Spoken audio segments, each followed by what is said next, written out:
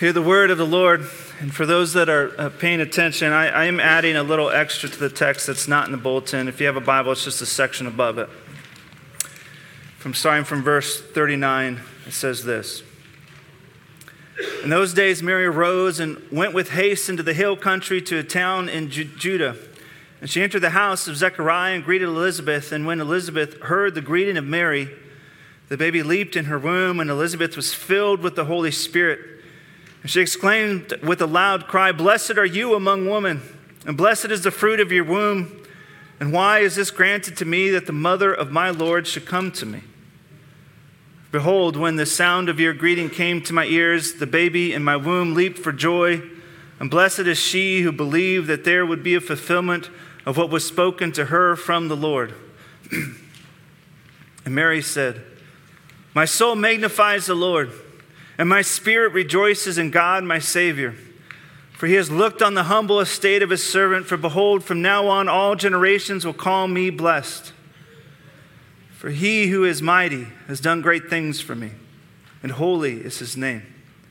And his mercy is for those who fear him from generation to generation. He has shown strength with his arm. He has scattered the proud in the thoughts of their hearts. He has brought down the mighty from their thrones and exalted those of humble estate. He has filled the hungry with good things, and the rich he has sent away empty. He has helped his servant Israel in remembrance of his mercy, as he spoke to our father, to Abraham, and to his offspring forever." And Mary remained with her about 3 months and returned to her home. The grass withers and the flowers fade, but the word of our God will stand forever. Amen. You may be seated.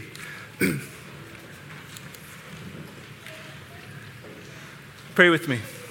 Merciful God in heaven, you give us your word because you love us, because you want us to know you, and you want to know us, your people. I pray that we would know you this morning as we look at your word, that your spirit would enliven our hearts to hear and believe and turn to you for all good things. In Christ's name we pray. Amen.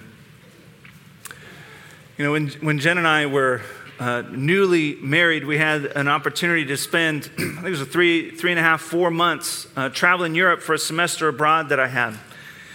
And it, it wasn't always as romantic as it sounds, sleeping in hostels and not having no money to do cool things, gets old when you're in really beautiful places in the world. But hanging out in Paris together, drinking wine under the Eiffel Tower, eating crepes, going for walks in the Swiss Alps, sitting on these little benches up in the Alps. You sit down with some brie cheese and some baguette and a bottle of wine and looking out at the Matterhorn. It was worse ways to spend an afternoon. It was pretty nice. And one of the towns that we visited while we were doing this semester abroad was a town outside of Munich in Germany. And we visited this cathedral, and in this cathedral they had a statue of Mary where many healings were attributed to her. And they built this, so they built this kind of this house, small house around her, and you had to wait in line to get in and see her. And there's many people that come from all over to see her. And I'd seen some strange things about Mary growing up in the Lower Valley. There was this a newly made and installed road sign that still had some oil on it, and when the rain fell, it created this kind of rainbow vision on the back of this sign, and people thought it was a Mary. And so, for months, drive by the sign, there'd be people kneeling with candles, lighting. So I've seen some strange stuff in regards to Mary before in my life, but nothing like I saw in Germany.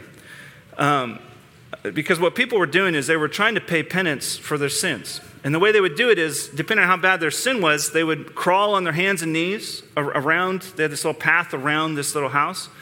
And if their sins were really bad, they'd put a cross on their back where they walked or crawled around.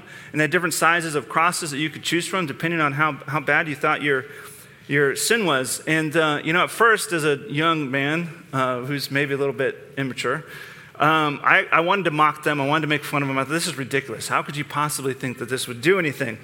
And then it kind of gripped me what was happening and just how sad the scene was before me. These people were coming from all over. Why? Because they were desperate for relief from their sin.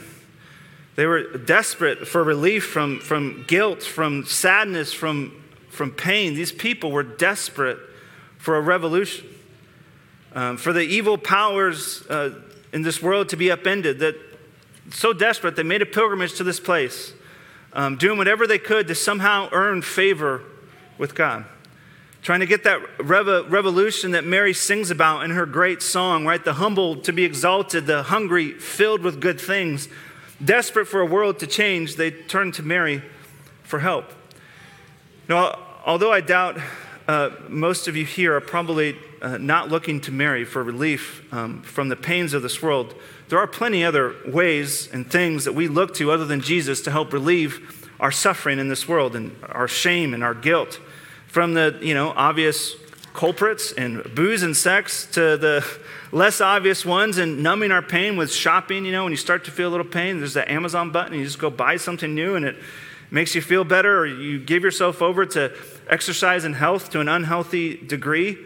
There's so many different ways that we attempt to quiet the voices of shame in our life, to quiet the sin that we feel, to try to control the chaos of evil in this world.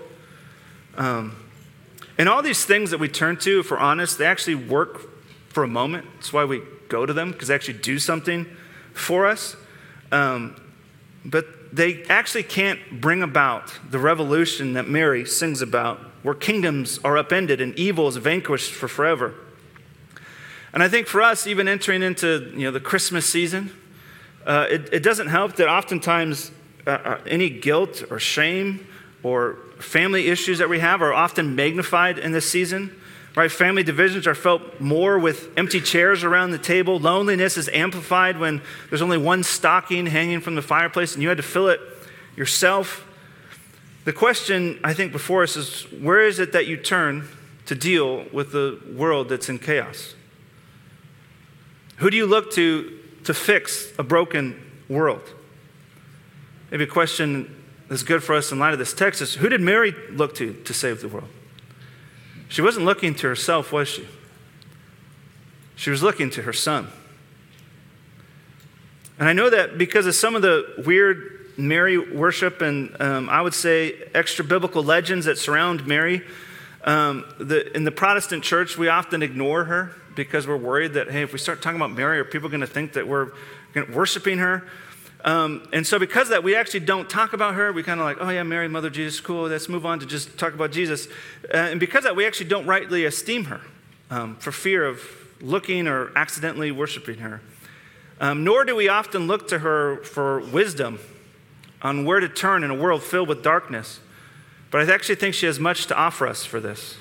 I mean, what might it look like for us to actually rightly honor her, for us to call her blessed, to look to her for wisdom and how we might live in this present age? And I think in the passage before us, in this song before us, I think she has much to teach us. And so we're going to look through this text of Mary and her Magnificat, looking at the person of Mary and seeing how the themes come out as we look at Mary. So borrowing from many others, we're going to ask just two simple questions this morning. The first is this: why did Mary sing? What made her bubble up with song? For everyone in this room, even those of you who say I don't sing, there's going to be something that would cause you to sing. What is that thing that caused Mary to sing? And what does she sing about? And in this, I think we'll gain profound insight into why Jesus came and what his purpose was. So first, why did Mary sing? What made her burst out into song? And before we jump into the text, just to catch us up to this moment where we're at, I know we all know this story so well, but sometimes you know stories so well that you actually forget them and you forget the order of them. So I'm just going to help us get where we're at. So right before this moment when Mary goes and visits her relative Elizabeth, Mary gets visited by an angel Gabriel. And this angel Gabriel goes to her and he says, hey, Mary, you're going to give birth to the Son of God.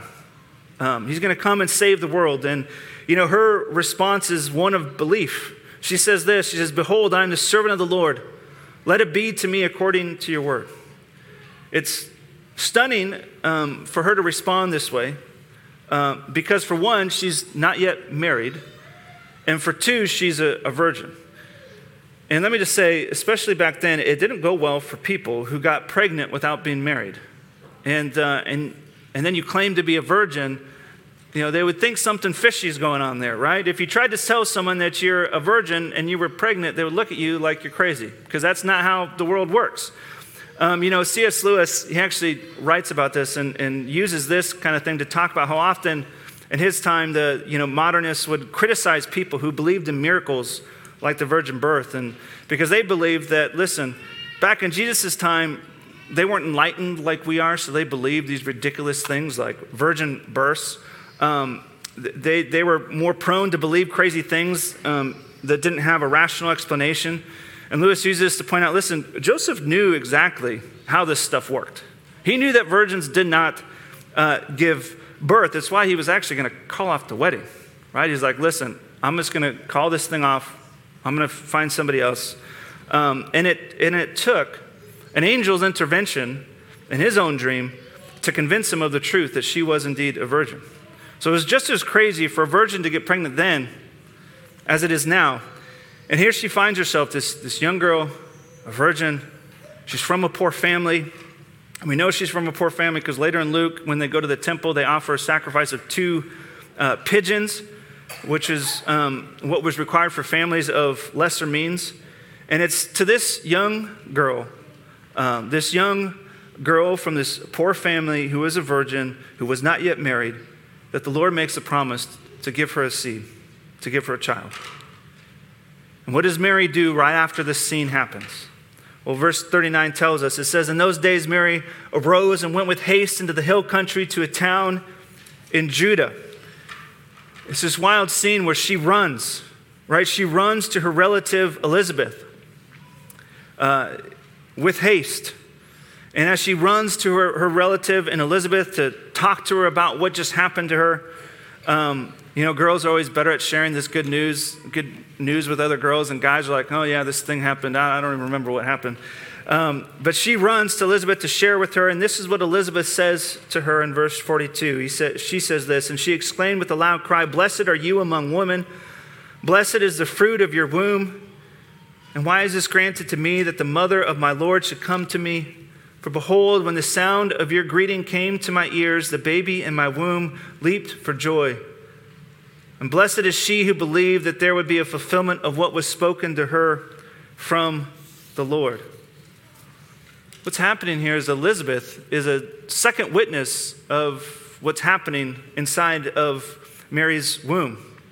She's a second witness to corroborate what the angel had said to her. Right? Mary believed the angel, says she had deep belief and faith, but in Elizabeth's being filled with the Spirit, she confirms what the angel has already told her. And how cool is this scene between Elizabeth and Mary? Elizabeth was, if you remember, was once barren, unable to have children. And so the Lord gave her a child, and this once barren womb is meeting this virgin womb that has also been made fruitful from the hand of the Lord. Right, coming in contact with this, with the Lord who gives fruitfulness from barrenness to life, right? From being void and formless to being formed and filled. I mean, what's happening here is this creation, garden language is happening, hinting at this new creation that is being birthed, that is growing. The connection to Genesis 1 and Adam and Eve is thick. The long-awaited Redeemer is coming. And in this confirmation, there's this profound Trinitarian statement that's being made. In verse 43, right, she says, why is this granted to me, that the mother of my Lord should come to me? Right, the mother of Lord is Yahweh. So Mary is the mother of Yahweh. And then at the end of this, she says, and blessed is she who believed that there would be a fulfillment of what was spoken to her from the Lord. So which is it? Is the Lord promising the birth, or is the Lord the one being born?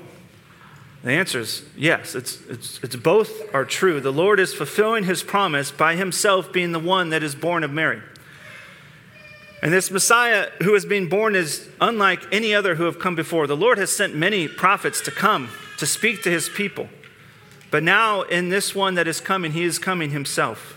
Right? As if a virgin birth isn't a miracle enough, God is now being born as a human, fully God, fully man, to come and rescue his people. And Elizabeth's words are a powerful moment of confirmation with Mary. What happened with the angel wasn't just this thing in her head. She doesn't just make it up, but it was real. And this is the confirmation that she needed. And this is the confirmation that actually leads Mary to sing, right? It's not after the angel's visit that she started singing, but it was after her visit to Elizabeth that it made what was happening inside of her and to her, it kind of made that truth sink in a little bit. And I think as just a quick early application of what's happening here that we can learn from this is that God confirms his calling in our lives in and through community. You need fellowship. We find the Lord in community with others. As Tim Keller puts it, if you think the Lord is telling you to do something, shut up until someone else confirms it for you. Which seems like a simple enough thing, but we probably all have stories in our life where someone came up and told you something crazy that God told them that has nothing to do with real life. Like Jen, when she was pregnant with Hudson and she was in the hospital, she had a lady come up and said, "Oh man, God told me to tell you that you're gonna have a girl. If you don't know anything about my family, Hudson is a boy," right? It's this crazy thing to tell somebody, and people tell pregnant women a lot of crazy things. Sorry, pregnant people. We're always touching you and saying weird things to you. It's just people are uncomfortable, I guess, with pregnant women. But also, there was a Spurgeon, the great preacher Spurgeon, who once after a service had someone come up to him and say, "The Lord told me that I'm going to preach in your pulpit next week." He was like, "No, he didn't. Like, that's not, because he would have told me too. Like, this is not how it works." We need community to help discern God's voice in our lives. And so this is more of an aside application, but the Lord confirms his calling in our lives in community. That's why we need each other. Even Mary, the mother of Jesus, needed this kind of confirmation for her. She needed to hear from someone else that what the angel said was true. And the Spirit of God comes and speaks to Elizabeth and confirms this truth that Yahweh himself is being born from Mary. And it's at this point, after this amazing truth is confirmed, that the coin drops for Mary. This is really happening. She's realizing, at least to a degree of the magnitude of what's happening, like this long-awaited Messiah is coming and I'm going to give birth to him. It's a wild thing that overwhelms her. And whenever we're overwhelmed with something, we can't help but burst into song. And the first Christmas hymn is ever penned. And there's something, one of the unique things that happens around this birth of Jesus is the amount of angelic activity. There's more activity of angels appearing and showing up and doing stuff here in the birth of Jesus than anywhere else in Scripture. In fact, you can fact check me on this next one. I'm pretty sure it's true. That the only time the angels sing on earth is actually in this narrative of the birth of Jesus. The other times they're singing, they're actually in heaven. You can tell me if I'm wrong. If I'm wrong, I'm only a little bit wrong. But the angels are preparing the way, and around the birth of Jesus, people burst into song. It happens all over. People singing. People bursting into song. And it's what people do when they're overwhelmed with emotions. It's a human thing. Like I said earlier, even those in you in this room who say, "I'm just not a singer, I'm just not going to sing," I know there's that one song that comes on. And you drop your jaw and you let it out. It's probably a Taylor Swift song. You don't want anyone to know, but I know it's true. You start shaking it off, We all have that song that we will sing. And you all know how good it feels just to drop the jaw and let it out. It feels good. It's one of the most human things we do. We respond to emotion. We respond to events. We respond to being overwhelmed with singing. And Mary, on the cusp of giving birth with Yahweh, is overwhelmed. And she bursts out rejoicing. The long-awaited Messiah is coming. She can't contain her voice, and she bursts out in song. So secondly, what is this song that she's saying? What does she sing about? Well, it's you can break this song up into two different parts. The first part is you can see it within the pronouns of the song. She starts by singing about herself and then quickly moves on to singing about God and what he's going to do in this birth of her son. So verse 46 begins, and Mary said, "My soul magnifies the Lord, and my spirit rejoices in God, my Savior." What's the first thing she notices about herself in relation to God? He's not just the Savior of the world, but she says, my Savior. She needs to be saved. It's the first thing she notices about herself, and her son is her Savior. I think this is where our friends in the Catholic Church and those crawling on their knees need the message of the Magnificat. Mary needs to be saved too. Right? Perfect people don't need saving. This message of revolution she needed for herself. Right? She has no power to heal or remove the guilt of sin. She is just like us, and that she needs to be rescued from sin and from death. But to challenge us in our tradition, she's also to be esteemed. What does verse 48 say? He has looked on the humble estate of his servant. For behold, from now on, all generations will call me blessed. The first thing she notices here, though, is like, I can't believe you would choose me in my humble estate of no means, of not even being married yet, and you choose my womb to bring about the rebirth of the world. That's incredible. But this is what God does, right? He esteems the things that we often ignore, and ignores the things that we often esteem.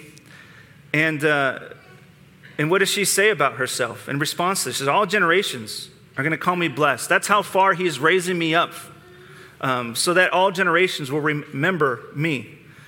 To which you might say, listen, Mary, it's one thing to let other people say that kind of stuff about you, but you're not supposed to say that stuff about yourself. That's a little conceited, isn't it? Who do you think you are? Oh, the mother of Jesus, the Son of God. That sounds important. And at the end of the day, she can say this stuff not because she thinks she's awesome, but why is she blessed? Because the Lord has made her blessed. And she says this in verse 49. She says, for he who is mighty has done great things for me, and holy is his name. She knows it's a work of God. She knows it's his work. It's his might. It's his strength. And so here you find that on the one hand, she needs Jesus just as much as you and I do. She needs a Savior. And on the other hand, she is to be honored. Give thanks for her obedience, for her faithfulness to the Lord, to listen to the Lord when he called her. I mean, and it's no small risk she took in this pregnancy.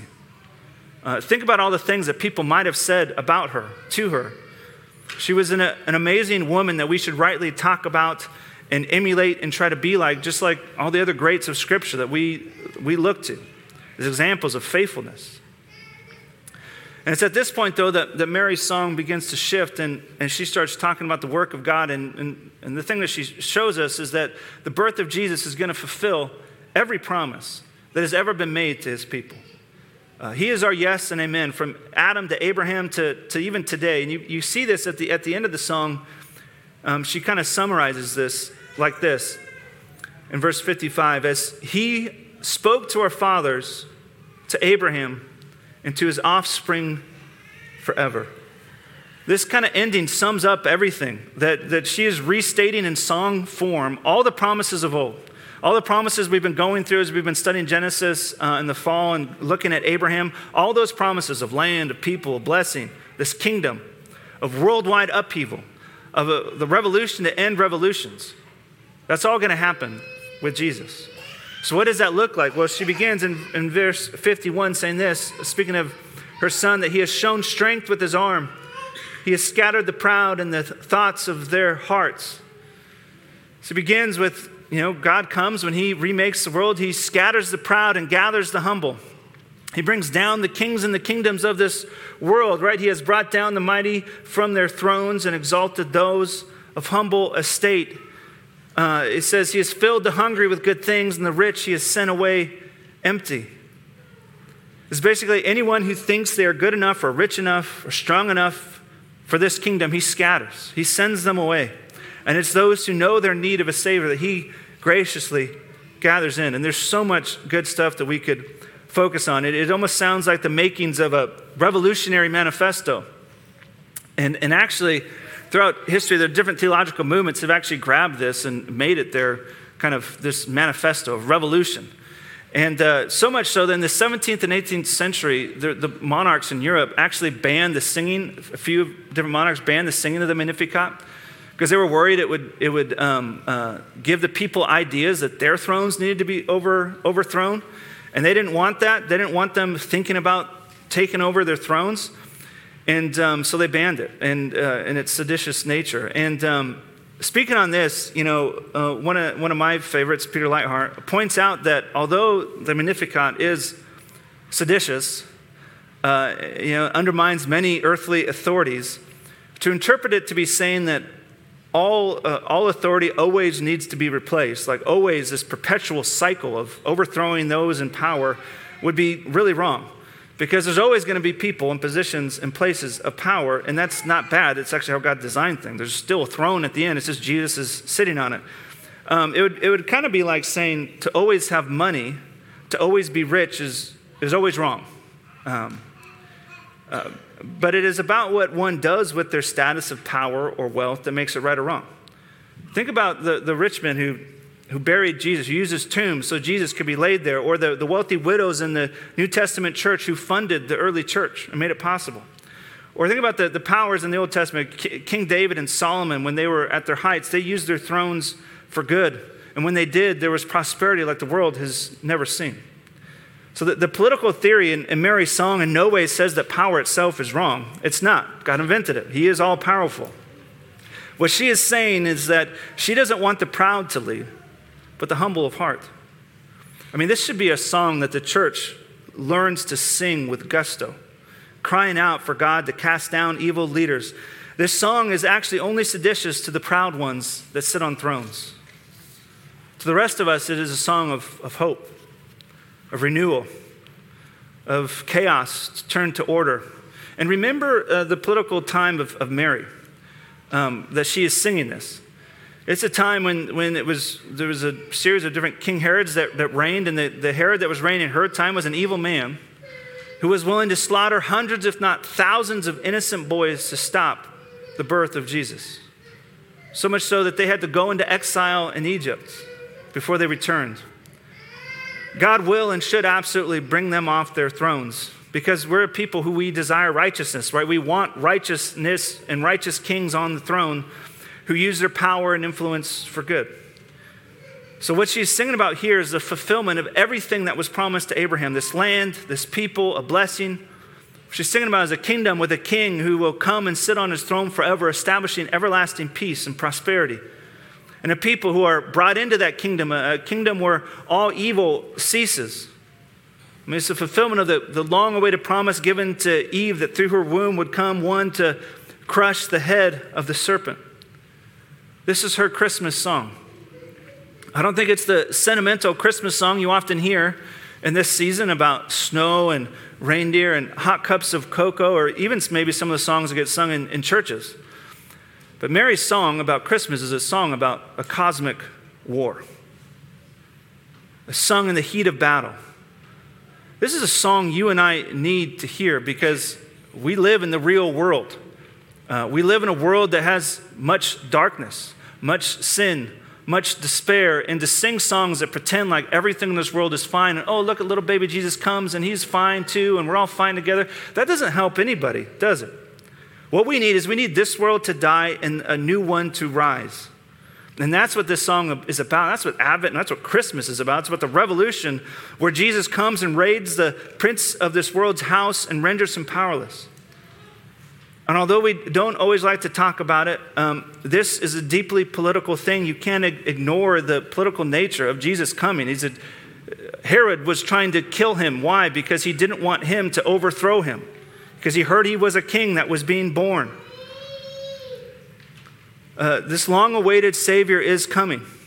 He's not just trying to save our hearts. He is trying to save our hearts and our spirits, right? But this is not just a spiritual thing. This is a very physical thing that is being redeemed. From our hearts to our community, to our public life together, our common life together, this is what Mary is singing about. It's funny because we sing these songs about Mary as this, Mary was this mild person. She doesn't sound so mild, does she? She sounds fierce. She sounds more like Joan of Arc than anything. She was humble, but fierce because she had a profound trust in God. She trusted his word. But sometimes I do wonder, though, with all her fierceness, with all she sang about in this incredible prophetic song, which I don't know if you noticed, this is all like past tense stuff happening here. This has happened, she is saying. Part of me wonders if she actually fully understood everything that she was singing and how it would actually come to pass and what it meant for her song to be fulfilled with Jesus. Because I'm guessing she did not expect to see her son hanging on a cross, dying. I mean, I imagine her seeing Jesus on the cross, recalling some of the words of the song and what she said would happen from him. Maybe she wondered how her words would come true with him dying there. Would her prophecy be just another one that's unfulfilled yet? Was Jesus just another ordinary prophet in the line of prophets to come, but we needed to look for another? Because little did she or any of his other followers know just how Jesus would come to humble the proud and overturn the thrones of the evil one. But he overturns the thrones of the world, not through a show of strength with a sword, but through the humility of a wooden throne, which was his cross. Through the instrument that the proud used to humble people, he submitted himself and used that to humble the proud. Though being humbled, he himself was exalted on that cross. And this is the kind of one of the deepest principles of Christianity, is that through death, life comes. It's often the darkest moments of our life and the deepest shames and despairs. It's in those places that the light shines the brightest. It's through the tomb that he emerges to bring about the rebirth of all creation. It is being humbled that we are raised up. It is being emptied that we are filled. It is by recognizing your neediness that you are saved. And we need this because this is the gospel truth that Mary's song has pointed us to, that you cannot, with all your might, with all your prayers, you cannot save yourself. We need a revolution that will overturn all the evils in this world, and not in the way into it is not just feeling sorry for your sin or trying to pay penance. It isn't crawling on your hands and knees. It isn't through wealth or status or thrones or any ordinary means. And thank God for that, because if it was about those things, we would never be able to do enough to be saved. But the gospel that Mary is telling us about and singing about says, I am needy. I have nothing to offer. Come and save me. The gospel says with Mary, I need a savior. On the one hand, it says, my riches and my status can't buy what I need. My position of power can't persuade God to give me a seat of power. And on the other hand, it says, listen, my poverty and lack of position also don't disqualify me either. It is Jesus alone who qualifies us to be part of this kingdom. And only those who are humbly like Mary can actually receive this from Christ. Only Jesus can give me what I need. And this is what Jesus comes to do. He comes to freely give you what you need. Are you hungry? Good. He comes to feed the hungry with bread that will never grow stale, but you can only taste it unless you know your need of it, unless you know that you are hungry. Are you poor? Good. He comes to bring you riches without number, but these riches can only be given to you when you understand your inability to buy the kingdom for yourself. Are you humbled in life? Has life just trampled you down to where you are humbled? Good. Jesus comes to lift you up with him, to give you a place and a seat of honor like you could never imagine, but he can only do that when you recognize your need for him. What Mary teaches us about is the deep truths of the gospel. That we are deeply needy people. That we know that we're needy, and we try so hard to fill those needs with all the various things, trying to gain our own power, trying to gain our own wealth, trying to gain our own food. And it's not that food and power and wealth, those things are not bad things. Those are gifts from the Lord. But it's only in learning how to give those things up, only in laying those things down, that you can be filled. Because that's how Jesus works. It's in giving up his life that he gave life to the many. It is by humbling himself to the point of death on the cross that he was able to rise again and conquer death and gather us up with him. And that's what he wants for you. He wants to feed you. He wants to raise you up with him. And for us, the way that happens is to follow in the way of Mary, to believe.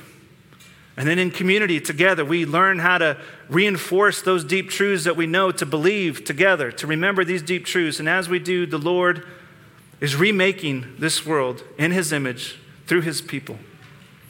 May we be a people who join with the song of Mary, who understand our need of our Savior, and turn to him alone to redeem us and make us whole. Pray with me.